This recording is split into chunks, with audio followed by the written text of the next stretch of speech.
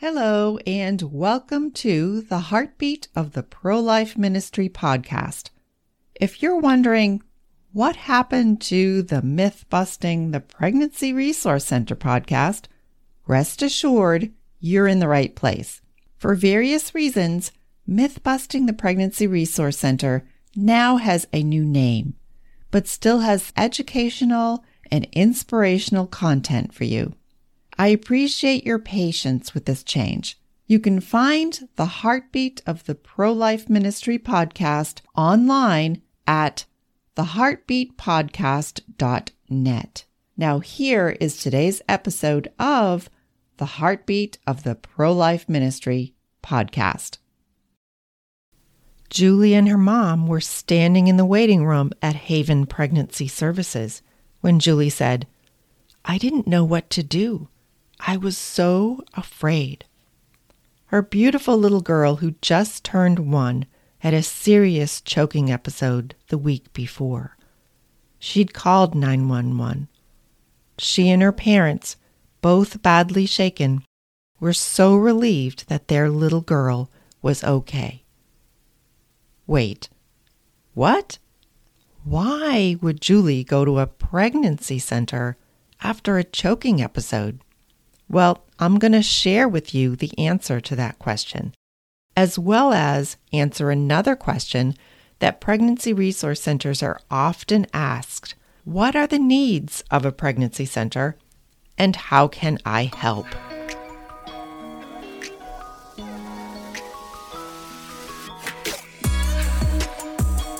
Welcome to Myth-Busting the Pregnancy Resource Center podcast, where we'll bust some myths and tell the truth about what really happens at that pregnancy resource center down the street. I'm Beth Bissonette, and I've been an executive director of a pregnancy resource center for, well, a really long time. Let's get into today's episode. Julie and her husband, this young couple, came into Haven Pregnancy Services for a free pregnancy test and a pregnancy-confirming ultrasound early in their pregnancy, and they were thrilled to welcome their first baby, a daughter.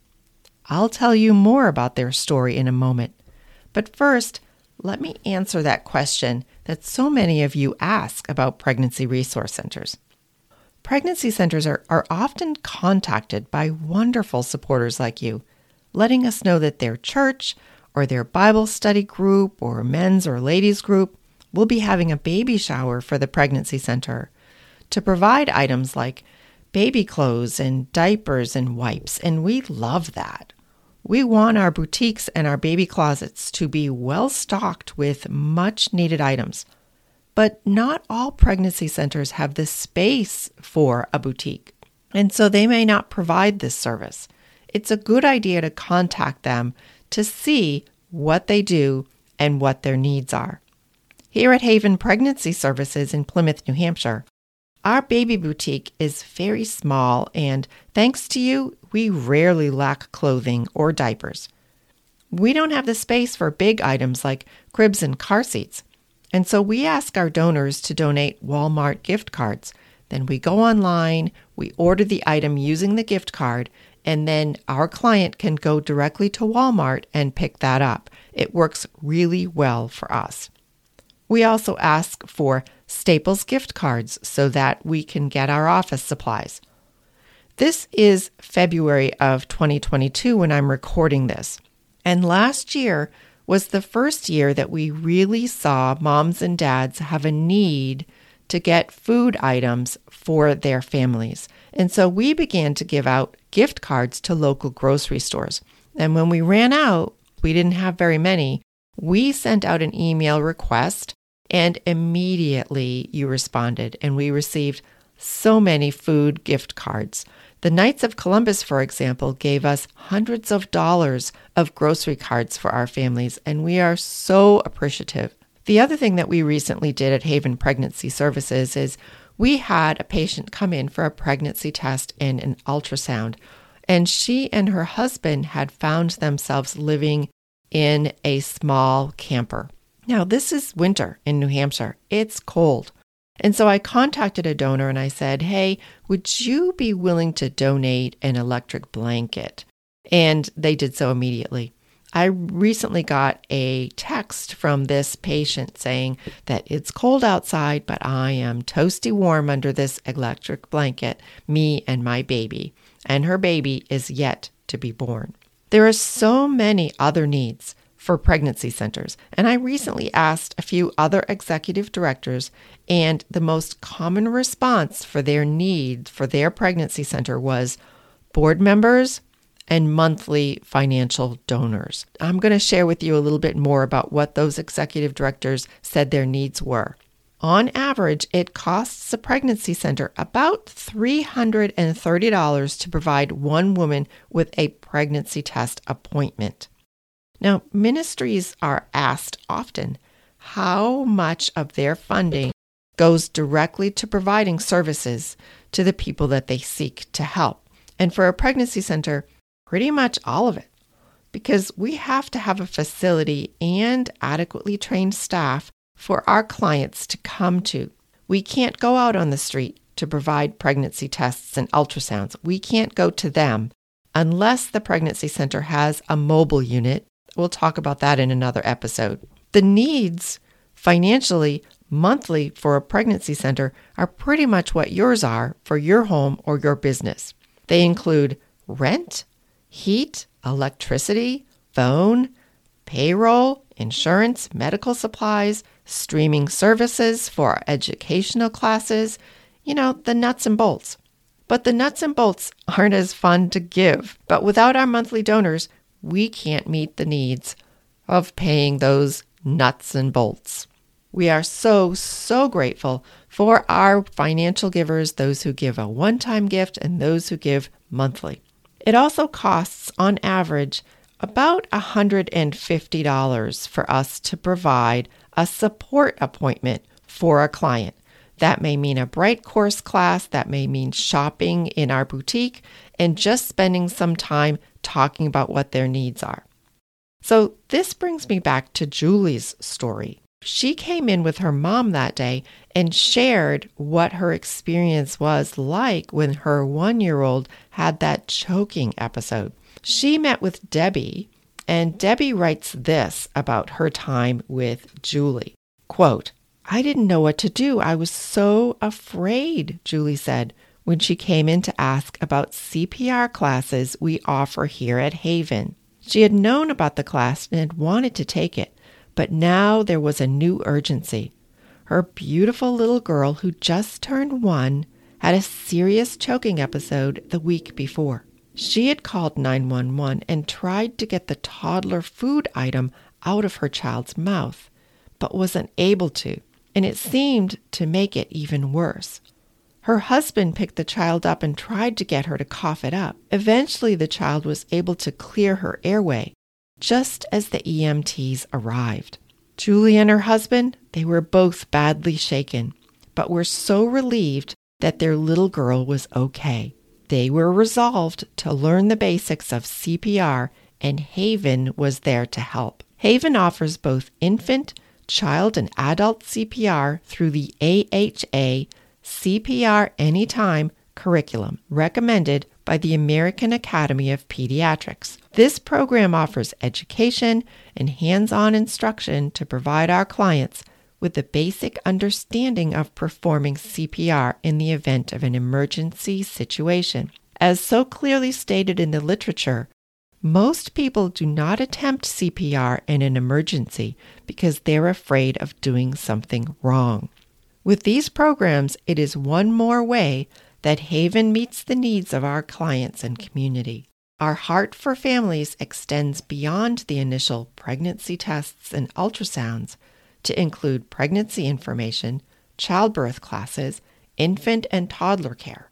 We're always looking for ways to engage with our families and connect them with positive parenting tools. If you know of someone who would benefit from these classes, please have them contact us. End quote. Debbie was able to provide them with those CPR classes. It cost Haven Pregnancy Services $112 to purchase the supplies to teach infant, adult, and child CPR. This was a one-time fee. If you'd like to donate to cover that expense for Haven, you can go to our website, mythbustingtheprc.com, click on the Today button, and make that donation. It really helps us out. Now, earlier I had said that I had talked to some other executive directors about what the needs were for their pregnancy centers.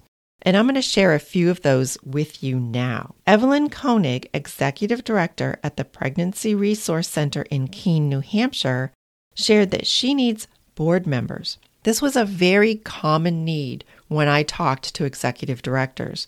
Being a board member at a pregnancy center does not require a big time commitment, but it does require a commitment for pro-life Christians to get involved with their pregnancy center. Evelyn also shared that she needs volunteers to meet with clients both in the center and in the community. You can reach Evelyn through email ed@pregnancyresourcekeene.org. All of the contact information for the centers that I'm going to share with you, you will find in the show notes today. So you can go there and get website addresses and email addresses. David Wilkinson, executive director at First Step Pregnancy Clinic in Rutland, Vermont, shared that they need monthly donors to invest in First Step. They need ambassadors who will tell their friends about First Step, and they need intercessors who are willing to pray for their clients, their center, and their needs.